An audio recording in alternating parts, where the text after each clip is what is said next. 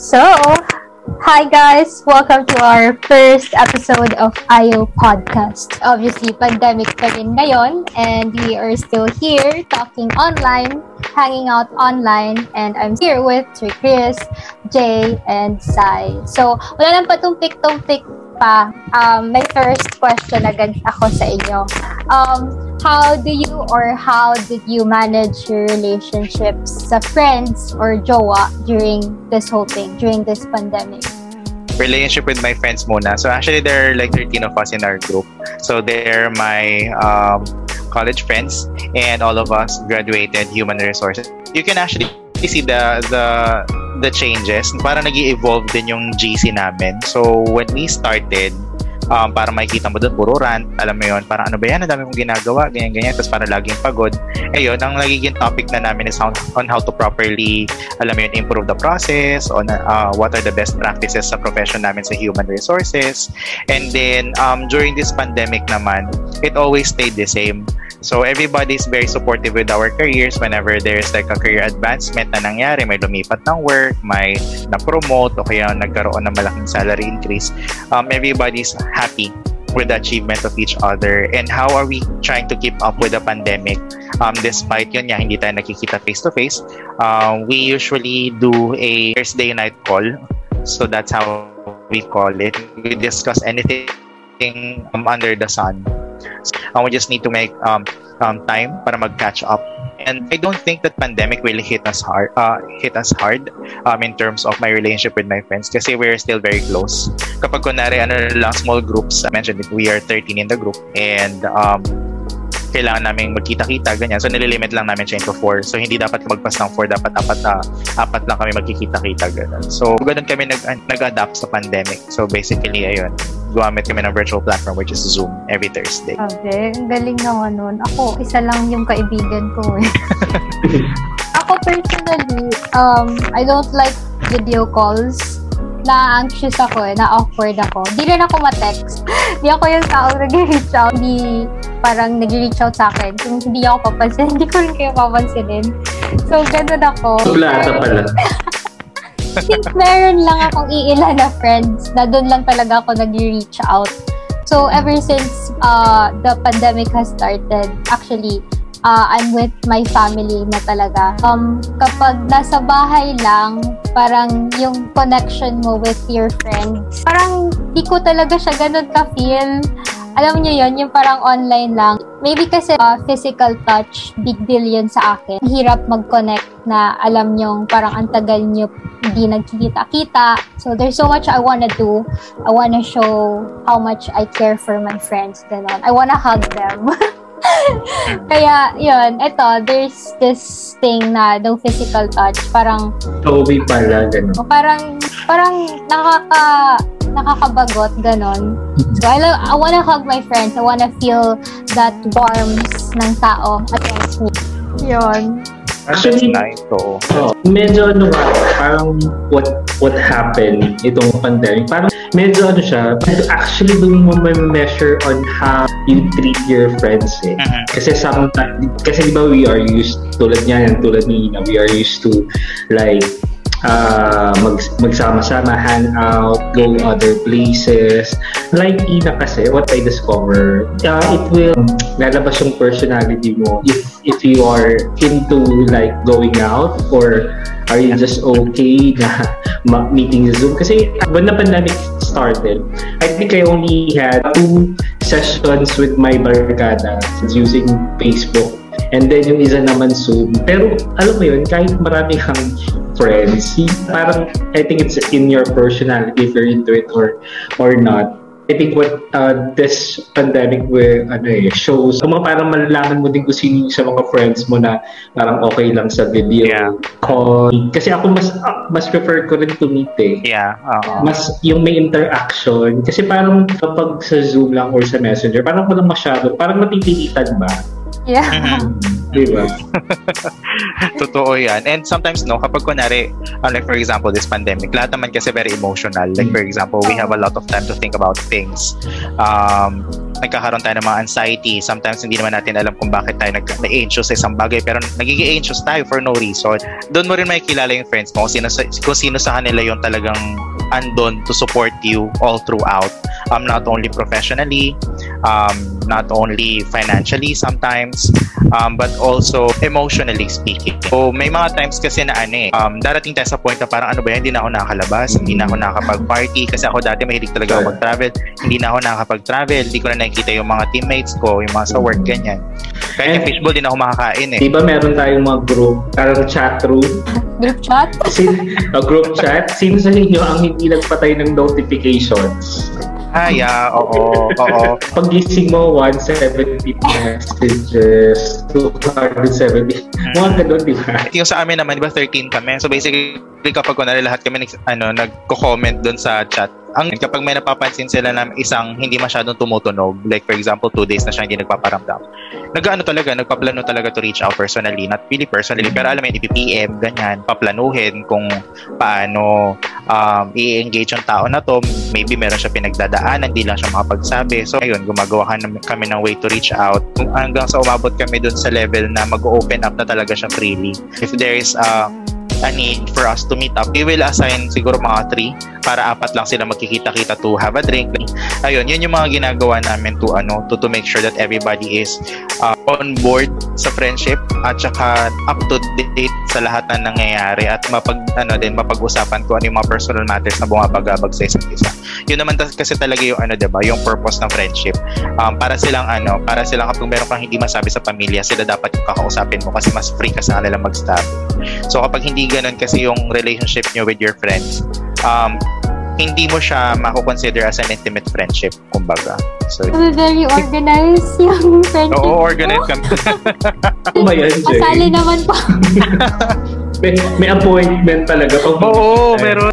Siguro sa akin naman, ang kaibahan lang. Dahil siguro, speaking from a different age group, diba? So, syempre, yung mga friends ko were older in a sense. So, before pa the pandemic, kumbaga hirap na din kami magkita-kita. Siguro during our younger days, siguro I say with you guys na parang we want to interact, lagi magkakasama. Then some of my friends got married, some of my friends had a baby. So yung iba naman nag-abroad na. So talagang mahirap din. Pero kumbaga nasanay na kami in maintaining a group conversation. And that's how we survived itong pandemic. Once or twice every year, parang people from the US or abroad together. Hindi na namin nagagawa ngayon kasi because of the restrictions. Mahirap lang siya in a sense. Pero kumbaga, marami namang ways di ba, na para ibalik nyo pa din yung closeness nyo. And then siguro sa akin, I have a very small circle of friends. Something that I learned as I grow older na parang you really don't need so many friends in your life. You just need ones that really matter. That really matter. So, correct. And I think, diba? Pandemic gave us the time to delete people, Facebook.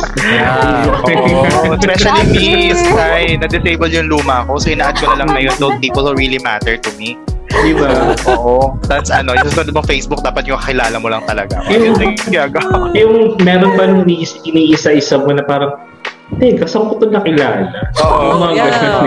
Totoo. Paano ko ba ito naging kaibigan? Oo. Yung mga ganun kasi ni Facebook, no? Parang yung mga nakilala mo all throughout the years na parang di mo na maalala kung kailan mo sila nakuusap. Nung high school kami, parang uso yan. Add ka ng add. Yung super dami ng friends. Correct. 2009, 2010. Pero I agree with Sir Chris. Darating talaga sa point na parang you need to understand yung friendship is not necessarily about the number of friends that you have. But those people who only matter at saka who can give something to you. These are the people who will motivate you to do better in life. So kung yung mga tao na yun is somebody na very comfortable to be with and they will drive you to do something better for your life, then they're really good, company for you. And hindi kailangan sobrang dami nila. Pwedeng iisang tao lang yun. Kaya ba, did you lose or gain friends during pandemic? Ako, I'm not sure if I have lost friends. We canceled friends. Ako maybe I have lost contact with a few, pero yung nawala yung friendship, wala naman. Naging busy lang ang lahat. Naging tamad lang makipag-usap online. So, yung sa akin naman, actually hindi siya yung dahil sa pandemic kaya nawala siya sa friends, sa circle of friends. Parang it's a collective reason ng isang dekada kung bakit siya nawala sa circle namin. For the last 10 years, inaano namin siya, ina-encourage namin siya na mali yung ganyan. Strong yung personality niya na parang hindi talaga namin siya ma-persuade into doing something na alam naman namin magbe-benefit siya. And the other side naman, hindi kasi namin ito tolerate yung ganong klaseng ugali tapos maaapektuhan naman yung buong grupo because of one person. So hanggang sa ultimately talagang nawala na lang. Decide na lang na, sige, kung ayaw na talaga niya, edi let go na natin yung person. Kasi pinaanan nyo na lang text votes. paano kami voting? Hindi siya voting, parang parang BBE. Oo, vote to evict, no? Parang para mag-i-intact yung group. Kailangan mo talagang gumawa ng mga sacrifices Pero lang, Jay, don't close your doors pa din sa friend yun na yun. Kasi sabi mo nga, di ba, parang isang dekada. So, 10 years na yan. 10 years. Na friendship. So, siguro, may mga moments na may time off. Kasi ako naranasan ko din yan with sa circle of friends ko na close talaga kami. Nahati yung grupo namin dahil may nag-away. Meron naman tayong mga friends na can balance both, 'di ba? Nakikinig na nagpapayo both sides, hindi naman walang kinakampihan. But syempre di mo mapipigilan sa mga friends mo minsan na mas naniniwala sila doon sa isa over doon sa isa. Kasi syempre isipin natin, 'di ba, friendship is composed of different personalities, 'di ba? Correct. Na hindi yan pare-pareho, na iba-iba yan. So, dumating din kami sa ganung point na time off yung dalawang person na yon sa friends namin. Dahil nga, syempre naapektuhan yung buong group. Di ba, normal naman yung gagawa kayo ng bagong group chat, di ba? Na hindi kasama yung mga kung sino man yung ayaw. Kinik namin siya. Ayaw niya sa group. So, hanggang sa nagkaroon din ng time na they also realized na parang give them time to patch things up, diba? Na magkaayos, nag-aaway, pero kumbaga alam mo yun minsan na hindi mo kailangan na mag-usap kayo agad to ayusin para to fix things up, but bigyan mo lang, diba? Sabi nga nila, time heals all wounds, diba? So, pagbalik, pagkita-kita ulit, tapos nagkataon na lahat kayo nagkita-kita, nalilimutan nyo tapos nagiging laughing joke na lang minsan na ikaw mo, laki ng utang mo, hindi mo binayaran yung mga ganun lang bagay, diba? So just give time to the person and huwag naman natin totally shut down our doors kasi who knows, we might find ourselves doon sa kabilang side na yun, diba, na what if tayo hindi nagugustuhan, what if tayo yung biglang kick out, diba? So pero may mga friends ba kayo na nawala nitong pandemic? Ako, oo. Ako wala. Yan lang. Some are really, really close.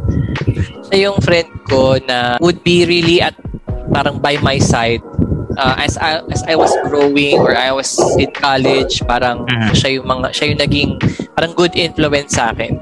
Nakakagulat. Sad lang talaga. Hindi mo naasahan And ito yung mga kaibigan ko na wala kang masasabing masama sa kanila. Nakakalungkot na yung mga ganong tao yung, 'di ba? Yung tinatamaan or nataon na nagkasakit. So, yun lang, sad. Pero just offer our prayers and hope na yun nga ma-continue pa rin namin yung naiwan nila. Yung mga ginagawa namin together. Hindi lang friends yung hindi lang yung friends yung nagbe-break. Magjojowa din during Magjojowa din. pandemic. Correct ko. Ang dami. Nag-break ba kayo? Wala. Yun yung money Wala. question. But parang bigla mong pinasok yung about boyfriend? Naisip ko lang. Kasi nag-usap tayo about friends. And then, naisip ko rin, madami rin na nag-break na mag-jowa during pandemic. Hindi lang long distance. Yung mga yung mga napo-force na yung napo-force na mag-live together na hindi pa nila na-try ever na magkasama sila sa isang bahay. Mas maano yun, mas magandang mas mas malalang reason yun para mag-break. Kasi syempre doon mo makikita ugali. Minsan, kapag hindi mo naman kasama sa bahay, hindi mo naman alam kung paano siya kapag kunwari, naghubad siya ng pantalon, saan niya ilalagay. Yung mga ganun, hindi mo nakikita yung mga ganung minute details eh. Kapag kasi nag-live-in na kayo, lahat yung makikita mo. Pati kapag kunwari, nagluluto, saan niya nilalagay yung mga, niluluto. Yung mga ganun, yung for some, nakairita. Yun. Yeah. So, may mga ganun. Kasi, syempre, naka-lockdown, parang wala kang time to breathe. Yung hindi ka pwede lumabas, di ba? Na hindi siya kasama. So, speaking from personal experience na lang din. Oo, totoo.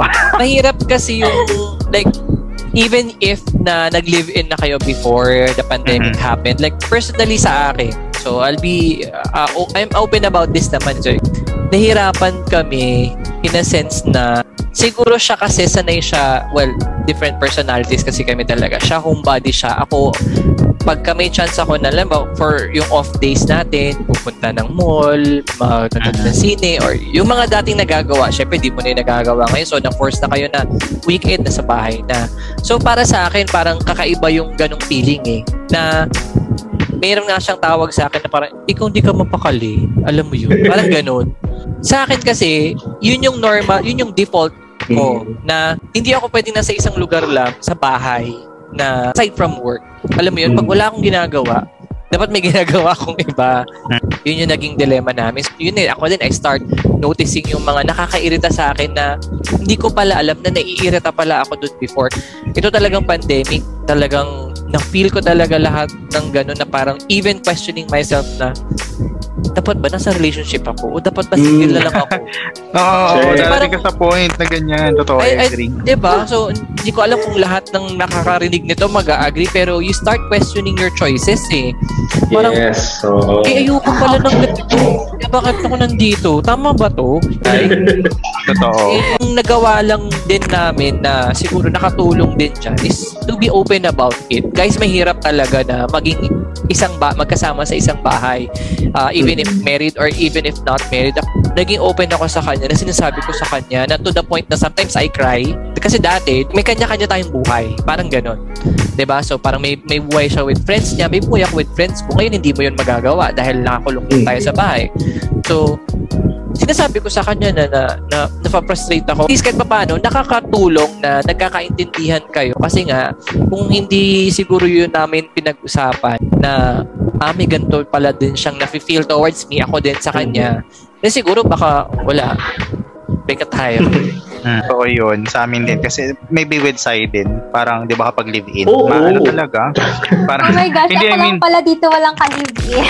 So alam mo na dahil maki-live-in ka na daw. Charot. Hindi, pero alam mo yun, parang kasi, dati di ba papasok ka, like for example, ako maalis ko na by 11, nakarating ako ng office 12 or 1, ganyan.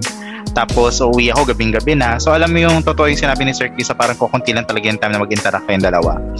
And then, dumating bigla. As in, super biglaan na parang 24 hours, 24/7 siya na talaga yung kasama mo araw-araw. So, lahat ng mga hindi mo napapansin dati, napapansin mo na ngayon. Naalis yung partner mo, tapos parang sobrang tagal niya nasa labas, may irita ka. Mga maliliit na bagay kung tutuusin, kung susumahin mo, pero kapag kunwari nandun ka kasi sa relasyon, parang nag-escalate siya ng sobrang laki kasi you're expecting too much from your partner. So, yung expectation kasi masyado mataas. So, nagko-communicate kami na maayos. Parang kailangan lang kayo mag-meet halfway kasi hindi ka naman hahanap ng partner na may bibigay sila lahat ng gusto mo. Parang hahanap ka ng partner na magko-complement kung ano yung kailangan mo lang. Alam mo yun? Not necessarily kung ano yung gusto mo. Ganon. So, kailangan talaga may compromise na may meet halfway. Hindi siya yung parang kung ano lang gusto mo, kung ano lang gusto niya, yun lang dapat. Hindi ganon. What is important as well is you also, minsan kasi parang dapat hindi one way na ikaw lang yung may complain. Dapat you also think na baka meron din siya. Meron din siya. Diba? Tama. Kasi sometimes na pag nasa one way lang, parang na-take for granted naman natin yung feeling ng isang ka-partner, right? So Ina, mag-relasyon ka ba? Jowa ka pa ba? Jowa ka pa ba, Ina? Nakakatakot naman. Anyway, pero nakaka-inspire. Nakaka-inspire pakinggan yung mga sinasabi niyo. Parang gusto ko na.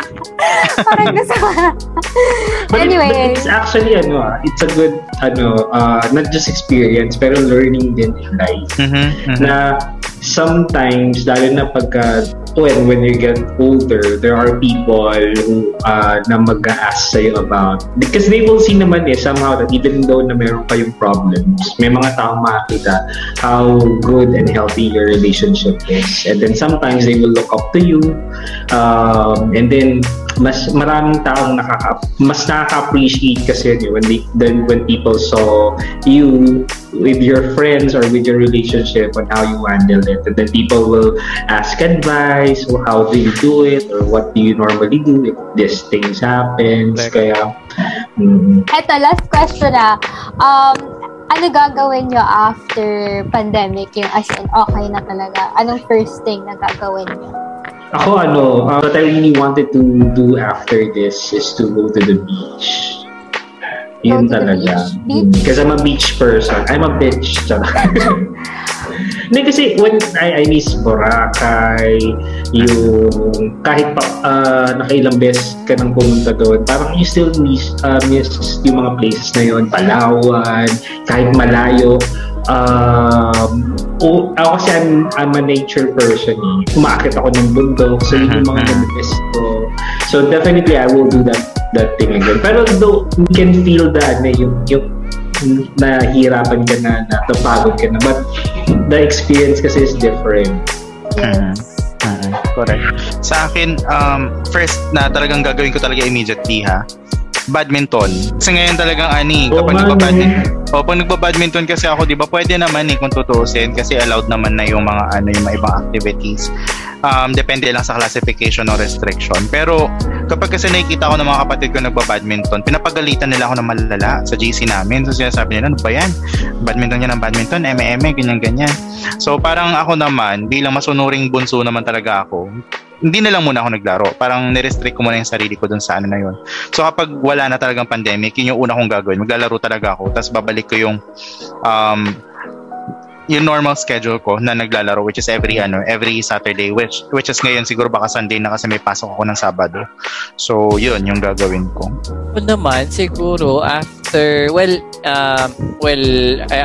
seeing naman some improvements, diba, in the way that we live right now. So nag-ease up na yung mga restrictions. Ako actually in December I plan to visit my family in the province para makamusta sila, makita sila, because yun nga 2 years na, diba, na hindi ko siya napuntahan kasi every year I go home sa province namin, bisitahin sila, and then kasi yun lang sometimes, diba, parang yun na sa'yo, yun yung bagay na yun recharges me, and parang gives me yung parang the boost that I need for, let's say, what I'm doing, which is sa work natin, 'di ba? Kahit na malayo yung lugar, parang gusto mong nakikita sila, and then pagkabalik mo ng work mo or ng Manila or ng kung nasaan tayo, you feel recharged, 'di ba? So yun siguro yung isa sa mga bagay na gusto kong gawin when this pandemic gets better, 'di ba? Ako, I think same with Sai. Wow, beach pa rin. Ang daming beach dito. Pero I think I'm gonna go to Siargao kasi di pa ako nakapunta doon, and I've always wanted to go there. Wala lang akong pake. I really need to go somewhere kasi mababaliw na ako. Gusto ko nang umalis dito. So, yun. Beach pa rin. Anyway, thank you guys sa mga guests ko. Thank you for watching. We're gonna have another episodes in the next few months, in the next few weeks. We're gonna invite a few guests from you guys, different topics, different guests. Let us know sa comments what topics you want to talk about, and we shall let you know. Maraming salamat po. Bye-bye!